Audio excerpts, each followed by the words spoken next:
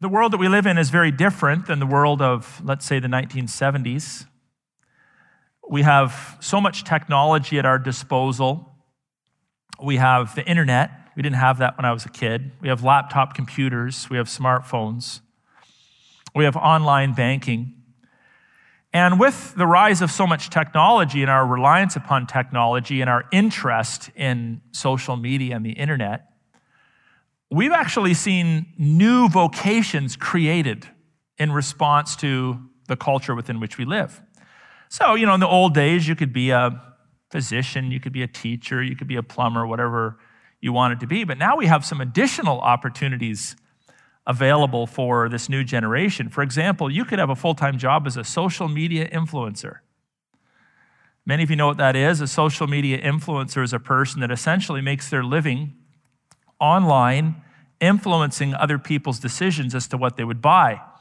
So social media influencers, they'll set up an account. They will often have sort of a unique appeal. They're often very beautiful people, very handsome people, very trendy people. They're well-liked. They seem very socially adjusted. And they will start to promote certain products, review certain products that they think you might like. So you're like, should I buy this online product? Well, I'm going to go see what my social media influencer has to say. And if they've given it a 5-star review, then they have influenced you and you go out and buy that product. But if they've said, no, I tried it, it's a bad product, then you sort of move on to the next item. Now, you can be a social media influencer and have a large following and be right or wrong, be moral or immoral, have a godly character or an ungodly character. None of that really matters. Primarily, what you need to concern yourself about is your image. If you have a good image and people are attracted to you, oh, isn't she beautiful? Isn't he such a hunk? I get that all the time, by the way, but only from my wife. Then people will be attracted to you and they will want your opinion. They will take your opinion into consideration. Now, if you think about it, leadership is largely about influence, is it not? There's a lot of definitions that have been created over the years to try to define what a leader is. But fundamentally, a leader is an influencer. But when it comes to biblical leadership, biblical categories of leadership, how to be a Christian husband, how to be a Christian employer, how to be a Christian pastor, how to be a Christian youth worker, we very much concern ourselves with character.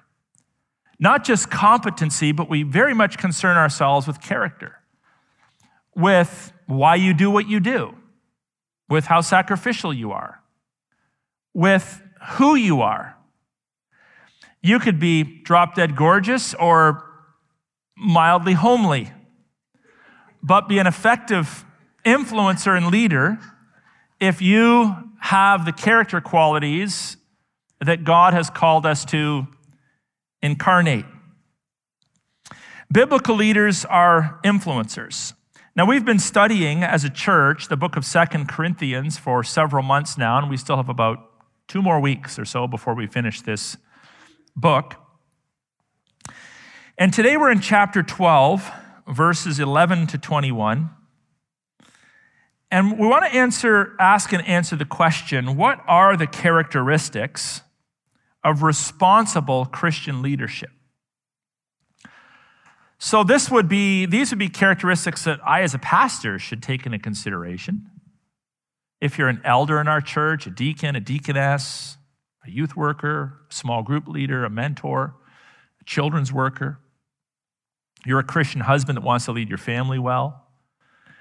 You're a Christian that wants to bring your values to bear on your employees at work. We need to think about this. What are the qualifications of biblically sound Christian leaders? Now, let's suppose you're here today and you're like, I came to church today and this isn't relevant for me because I'm not a leader, I'm a follower. Well, let me just say that every topic that we could possibly address in Scripture that deals with a specific group of people is also beneficial to those that are not in that group. So, for example, if you're a wife and you're not a husband, and we were to do a message on what it means to be a biblical husband, you should also be interested because you're going to want to keep your husband accountable to those qualifications. Or if you're looking for a future husband, you would be interested in knowing, like, what are the biblical qualifications of a husband? So the same is true of leadership. Even if you're a follower, not a leader yet, you're a newer Christian, a lot of people follow you, this is helpful for you to understand too, so you know what to look for in Christian leaders. And you never know, one day you might be one. So this is a message for all of us. And we do need to acknowledge, of course, that apart from God, there is no God. And apart from God, there's nothing that's perfect. So when we talk about biblical qualifications for leadership, we're not expecting that any one leader is going to be absolutely perfect in all of these things all the time. All of us will fail.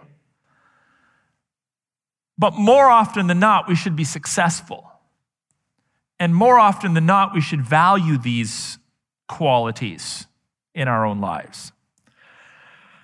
So as we enter into the text, here's the first thing that we learn about in verses 11, 12, and 13, and that is a proper use of authority. So when you talk about leaders, you're talking about authority. There's no such thing as responsibility without authority. In fact, if you give someone responsibility and you don't give them any authority, you just get a frustrated person. Anyone who has authority anybody who has responsibilities has to have a commensurate amount of authority to do the job that they've been given.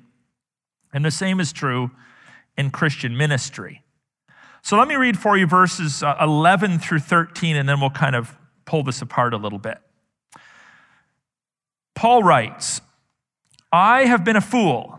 You forced me to it, for I ought to have been commended by you. For I was not at all inferior to those super apostles, even though I am nothing." So just pause there, little background. Paul had written a previous letter much earlier to the Corinthian church, and it was essentially a rebuke. He had to kind of call them out on some stuff. This was known as Paul's painful letter. It's not in the Bible. It was written sometime in between 1st and 2nd Corinthians, but he'd written them this letter of rebuke, sort of calling them out on some behaviors. They took great offense to it. Some did. And when some other apostolic figures came to town who were much kinder and nicer and gentler, they gravitated to those men and they started to trash talk Paul. So Paul, throughout 2 Corinthians, has to defend himself. And he doesn't defend himself for the sake of himself. He defends himself for the sake of the Christ that he represents. So prior to this passage, Paul had spent some time boasting, and he's speaking sarcastically, boasting about all of his qualifications for apostolic leadership. And he's doing it tongue in cheek. So when he starts off here and says, "I have been a fool," he's speaking sarcastically. "You force me, for I ought not to have been commended by you, for I was not at all inferior to those super apostles, even though I'm nothing." In other words, you put me in a very awkward position where because you wouldn't listen to me, but you were listening to these false teachers, I had to come forward and kind of remind you of my resume, and it's like awkward. You made me look like a fool. It's a foolish thing for us to even have had to talk about. So he reminds them of that. And then verse 12, he reminds them of his qualifications as an apostle. "The signs of a true apostle were performed among you with utmost patience, with signs and wonders and mighty works." So apostles is one of many kinds of Christian leadership. In the first century, an apostle was a person that had seen the risen Christ, had been commissioned by him to go and basically give revelation to God's people. And one of the affirmations of apostolic leadership was the ability to do things like raise the dead, heal the blind, heal the lepers, and so forth and so on. Now, God still can and does, on occasion, do miracles, signs, and wonders in the world today, and he might use people to do that. But in the first century, it was a unique situation where he actually employed apostles to do that in order to kickstart the church. So this is Paul's area of leadership, but we can still apply the principles to any area of leadership. Verse 13, for in what were you less favored than the rest of the churches, except that I myself did not burden you? Forgive me this wrong. Again, we have some sarcasm there. So we'll go back and pull this apart. But before we do that, I want to acknowledge that history is littered with good leaders and bad leaders, with people who have served for the sake of those that follow them, and others that have lorded it over and abused people that have followed them. But nevertheless, God is the one that instituted in this world authority structures. So if you're a parent, your 5-year-old is not in charge. And if they are, things only go bad. Doesn't mean they're less of a human than you. Doesn't mean you can abuse them. But you're the parent. So you have authority over that child until they reach the age of adulthood, and then they leave the house and go on their merry way and eventually become parents, and they have authority over their children. And this is the way families are structured. Husbands are called to be Christ to their wives, to lovingly, conscientiously lead their wives, knowing that they will one day be held accountable for that. Pastors are called to lovingly and courageously lead the people of God, not to apologize for it, not to compromise for fear of not being liked, but to lead their churches in accordance with Scripture. Police officers are called to enforce the law of the land insofar as it reflects divine law. Governments are appointed by God for the sake of public justice. This is why in Romans chapter 13 it says they carry the sword. Their basic job description is to be agents of justice in the world. Now, in any one of those categories, a person can step outside the boundaries. A husband can abuse his wife, governors can abuse their citizens, police officers can abuse their citizens, pastors can abuse their flocks, etc. Parents can abuse their children. But that aside, it is God's desire for us to be under authority. Now, here's an interesting question. When did God come up with the concept of authority? Did he just sort of invent it when he created us and created this world? No, we see authority structures within the triunity of God himself. So the Orthodox Christian view of God is that God is not 3 parts in one. God is 3 persons existing for all of eternity in one being or one essence, Father, Son, and Holy Spirit. And the Father is holy God, and the Son is holy God, and the Spirit is holy God. But the Son submits himself to the will of the Father. And the Spirit is commissioned and sent by the Son and submits himself to the will of the Son and the will of the Father. Does this mean that Jesus is less God than the Father, or the Spirit is sort of a lesser God than the Son? No. These are 3 persons, not 3 gods, 3 persons eternally existing in one essence. They're all equal in their godness, but there's functional superiority in their relationships. So within the triunity of God, before the world was even created, there was submission being demonstrated in the perfect unity that exists between Father, Son, and Holy Spirit. Think about that. You know why this is really important? Because in our broken humanness, when we desire to be in charge, we often have this idea that submission is kind of a dirty word. I don't like authority. We have this negative view of authority. All authority is bad. I want radical, unfettered freedom to be my own man, to do what I want, to say I don't want to be under anybody's authority. This is spiritual immaturity. The Scriptures call us to be under authority, and sometimes we are the authority, and sometimes we are followers of that authority. Now, that's all sort of a background to help us to understand that why Paul says what he says in verse 11. He says, you've made me the fool. In other words, why did I even have to justify to you my authority as an apostle? You see what this has created? Why did you put me in this situation where I had to come and say, okay, guys, you're misbehaving. If you forgot, Jesus kind of appointed me as an apostle. Remember that whole road to Damascus experience. And remember the miracles that I performed, and remember all the times I came and visited you free of charge, and served you of my own accord. And this just feels awkward. It feels awkward. And so even at the end of this cluster of verses, he says sarcastically, oh, forgive me for this wrong. What wrong is he referring to? The fact that he had come and even served the church free of charge. He actually took financial support from other churches so that he could come and serve the Corinthian church free of charge. He's like, oh, forgive me for serving you for nothing. It's sarcasm. And it's intended to serve as a bit of a subtle rebuke. So on one hand, Paul is reminding the church of his authority and the need for authority, and the fact that we shouldn't have to apologize when we're put into a position of authority to lead other people. But at the same time, he's also reminding them of his heart as a shepherd. He wasn't just about being the man in charge. He was a shepherd to the people that God had put under him.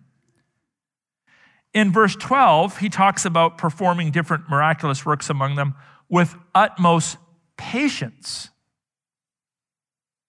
That's a shepherding word. And then in verse 13, for in what were you less favored than the rest of the churches, except that I did not burden you? I only blessed you because I love you. So I think we see here a nice balance of Christian leadership. Christian leadership is a balance of authority and an unwillingness to allow one's office to be diminished or thrown aside, but also it's motivated from a shepherd's heart, whereby you care for the person or the people that are under your care. So many of you are in positions of responsible leadership, not apostolic leadership, but we have pastors in the room, we have elders in the room, we have youth leaders in the room, we have Christians here that employ other people and desire to live out kingdom values in their place of employment.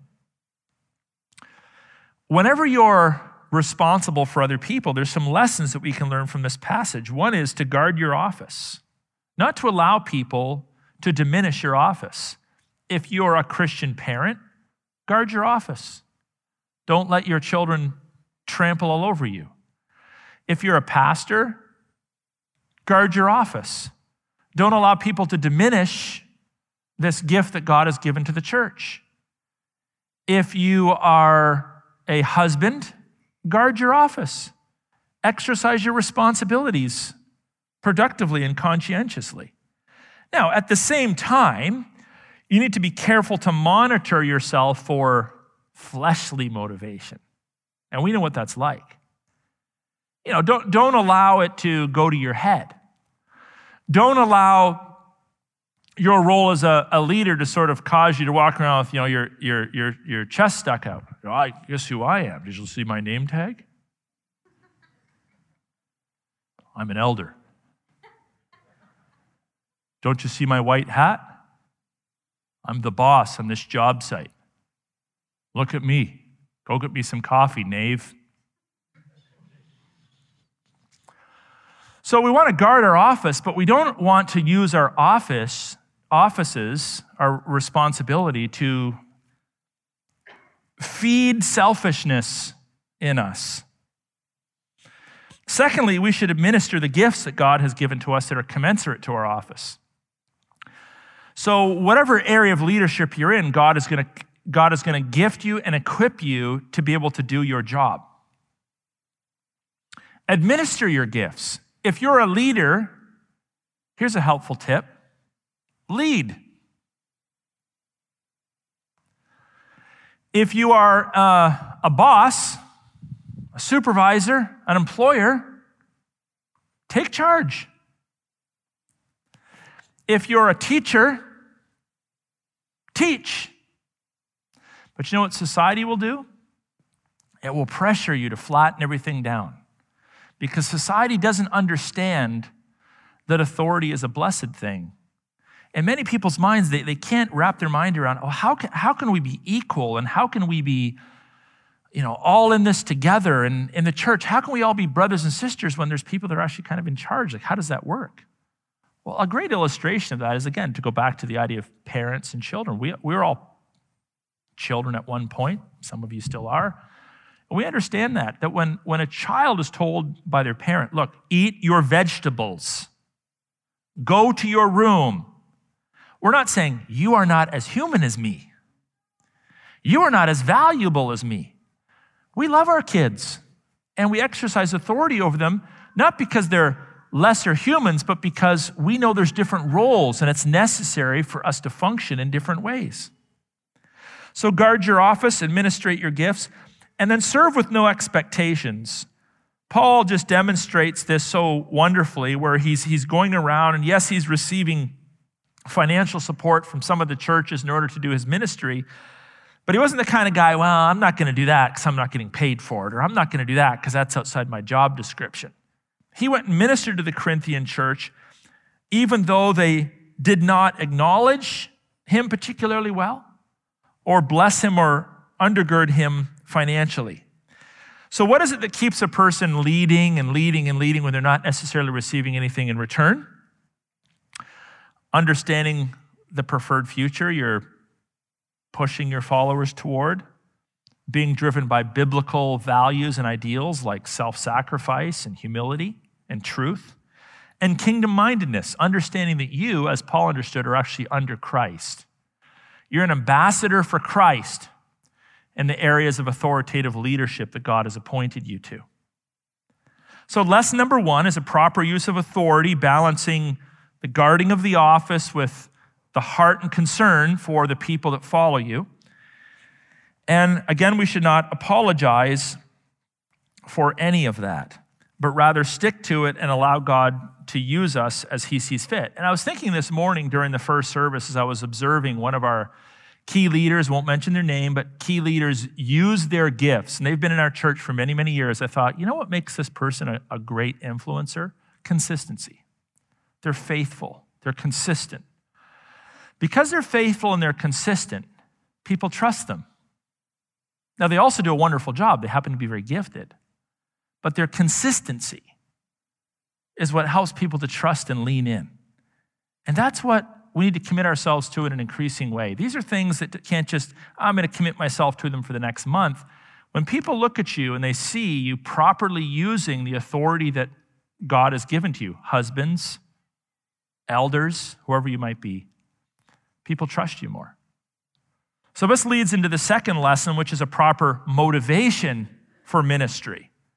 Paul goes on to teach this church. He says, here for the third time, I am ready to come to you, and I will not be a burden, for I seek not what is yours, hint, hint, your money. It's not why I'm here, but you.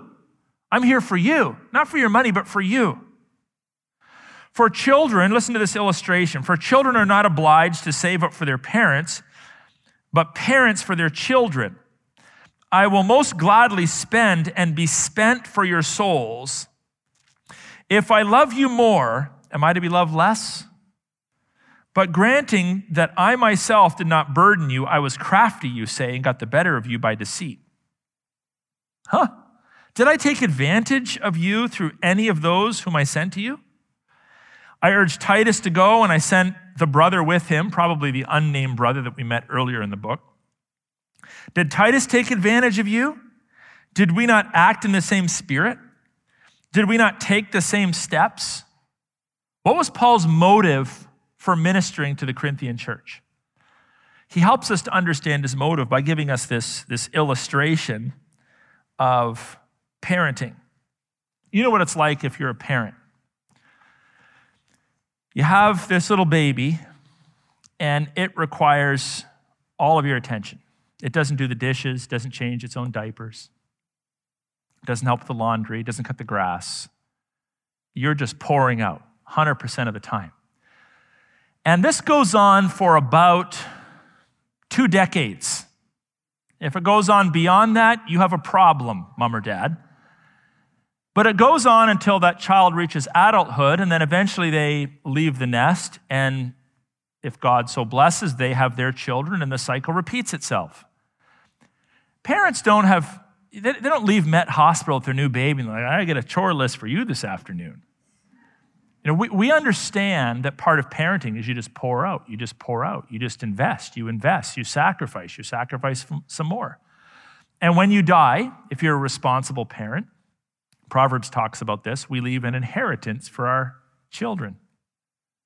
They don't leave an inheritance for us. Our financial capacity is passed on to the next generation, and they either capitalize upon it or sadly at times blow it.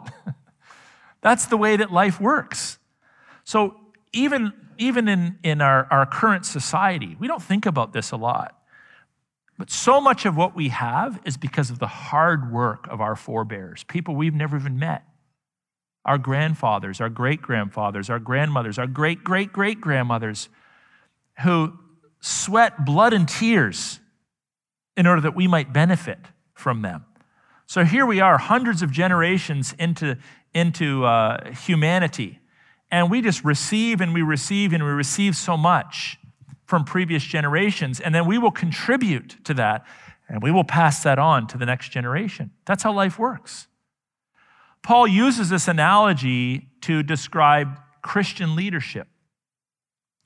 Christian leadership is motivated by a desire to bless those that come after us. This means that part of being a leader is you give more than you get. It's just part of being a leader. So if you're like, I'd like to be a Christian leader. I'd like to be a boss. I'd like to be a husband. I'd like to be a pastor. I'd like to be a leader because it's going to do something for me. Well, you're going to be blessed by it, I'm sure. But that's not going to sustain you over time, because over time you're going to learn, man, this is kind of a thankless job. Any parents in the room that have at times thought, this is kind of a thankless job? Any pastors, leaders, church leaders, this is kind of a thankless job at times. That's life. And Paul acknowledges that he is giving more than he is receiving, just like parents give more than they receive. But at the same time, he bristles at this accusation that he was in it for himself. Verse 16, but granting that I myself did not burden you, I was crafty, you say, and got the better of you by deceit. He said, come on, give me a break. Why are you accusing me of that? And what way did I take advantage of you? We understand that sentiment. If you serve other people and then they, accuse you of being in it for yourself, it's kind of offensive. So Paul applies this to leaders in verse 15, where he says, if I love you more, am I to be loved less? What's the idea there? Well, if I am pouring out my life for you, am I to be taken advantage of? Am I to be, tossed aside? Am I to be accused of wrongdoing? He didn't want to allow them to continue to throw undue accusations around because they weren't fair. He had poured out his life for this church. Titus had poured out his life for this church.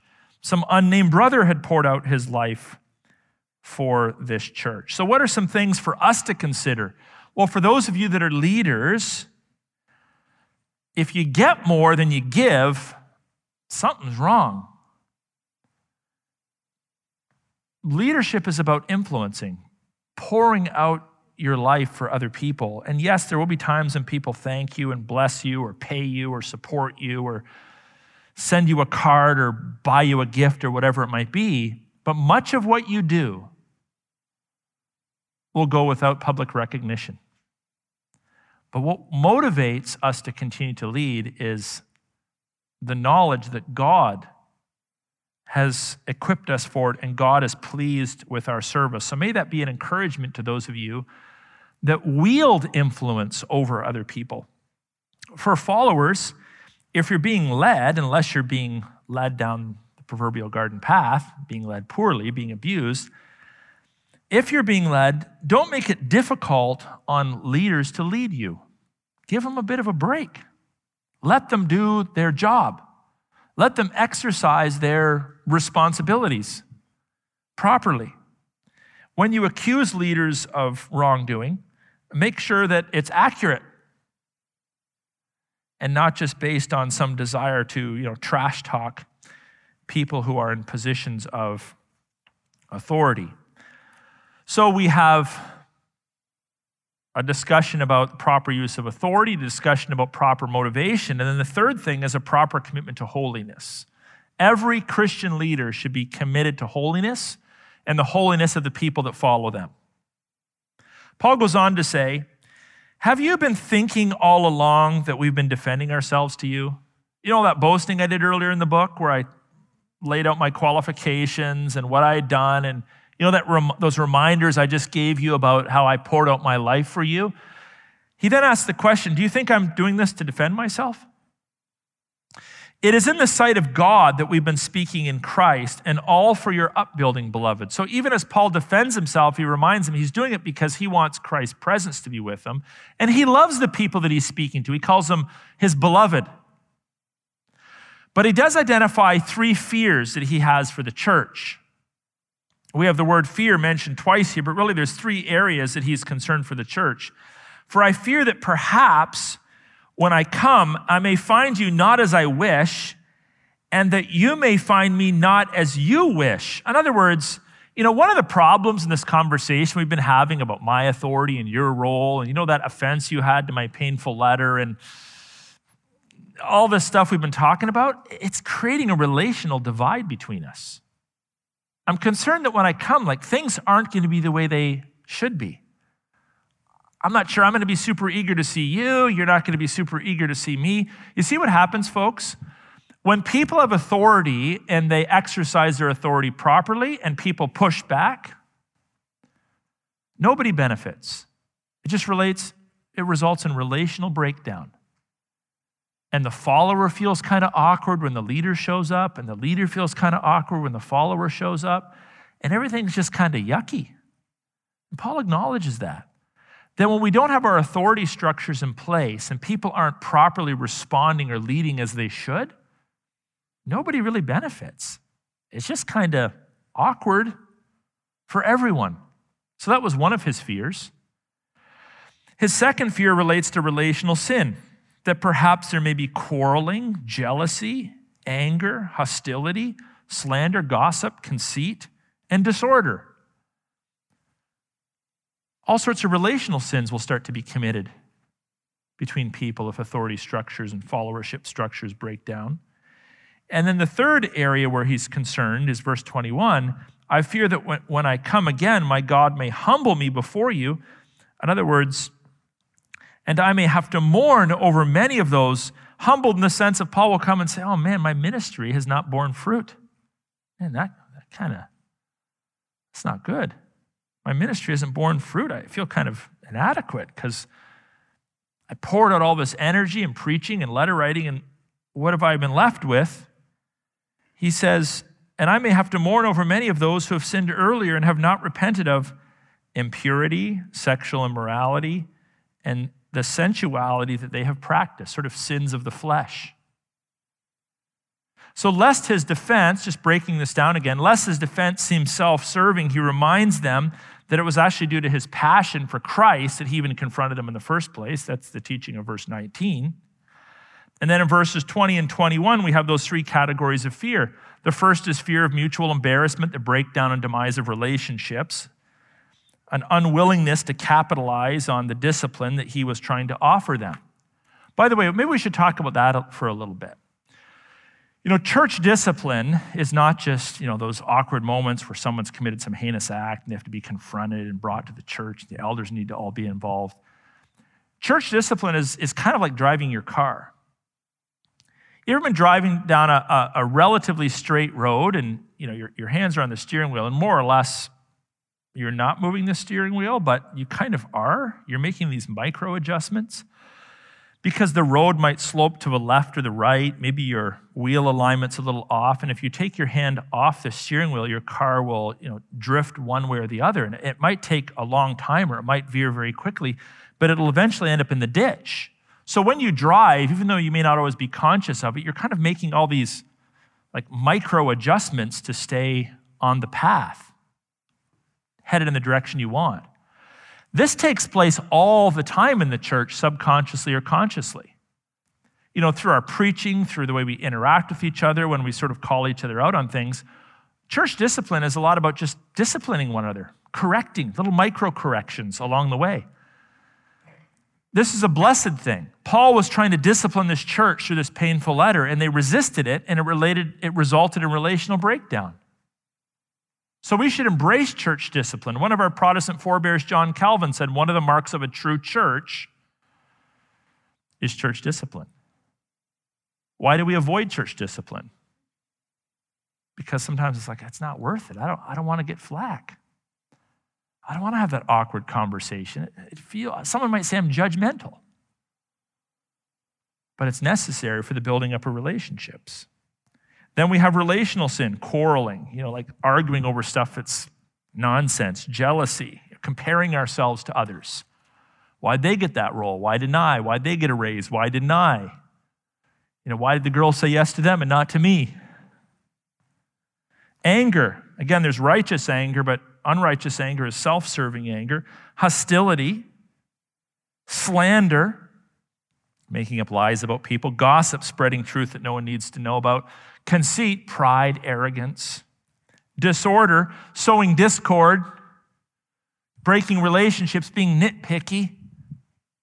He was concerned about that. And then fleshly sin, sort of a collection here of sins related to the flesh, impurity, sexual immorality, sensuality. I've said this before many times, and we all know it, just we don't talk about this in church a lot. God was the one that created our sexuality. God did. Not Playboy. God created it. It was God's idea. God created the idea of men and women. God created us with hormones. God created us with an interest in the opposite sex. It's God's idea. So God's not anti-romance, anti-sex, anti-body, anti-flesh, but in a sinful world, these things become misused and corrupted. And sometimes it leaks into the church. So Paul calls the church out on this. We can be reminded of passages like 1 Corinthians 6:20. This is kind of a helpful reminder where it says, you were bought with a price, so glorify God in your body. Who owns you? Well, I own me. No, that's your problem. You don't own you. You're owned by God. And the eternal Son shed his priceless blood for you. So if you understand that as a Christian, you realize, okay, so that's my problem. Sometimes I long for sexual sin because I want the pleasure, I want the gratification, but I need to remind myself, I was bought with a price. My body belongs to God. And this helps to motivate us to honor him with our bodies. So all of these sins flow into the church and into our lives when we dishonor authority structures and when we do not follow the advice of those that are trying to point us toward the Lord Jesus Christ. So let's be a church that values proper authority. Let's evaluate ourselves to ensure that we're properly motivated in ministry, and let's commit ourselves to personal holiness for the honor and glory of the King that sent his Son, who shed his blood so that we might be eternally redeemed in Christ.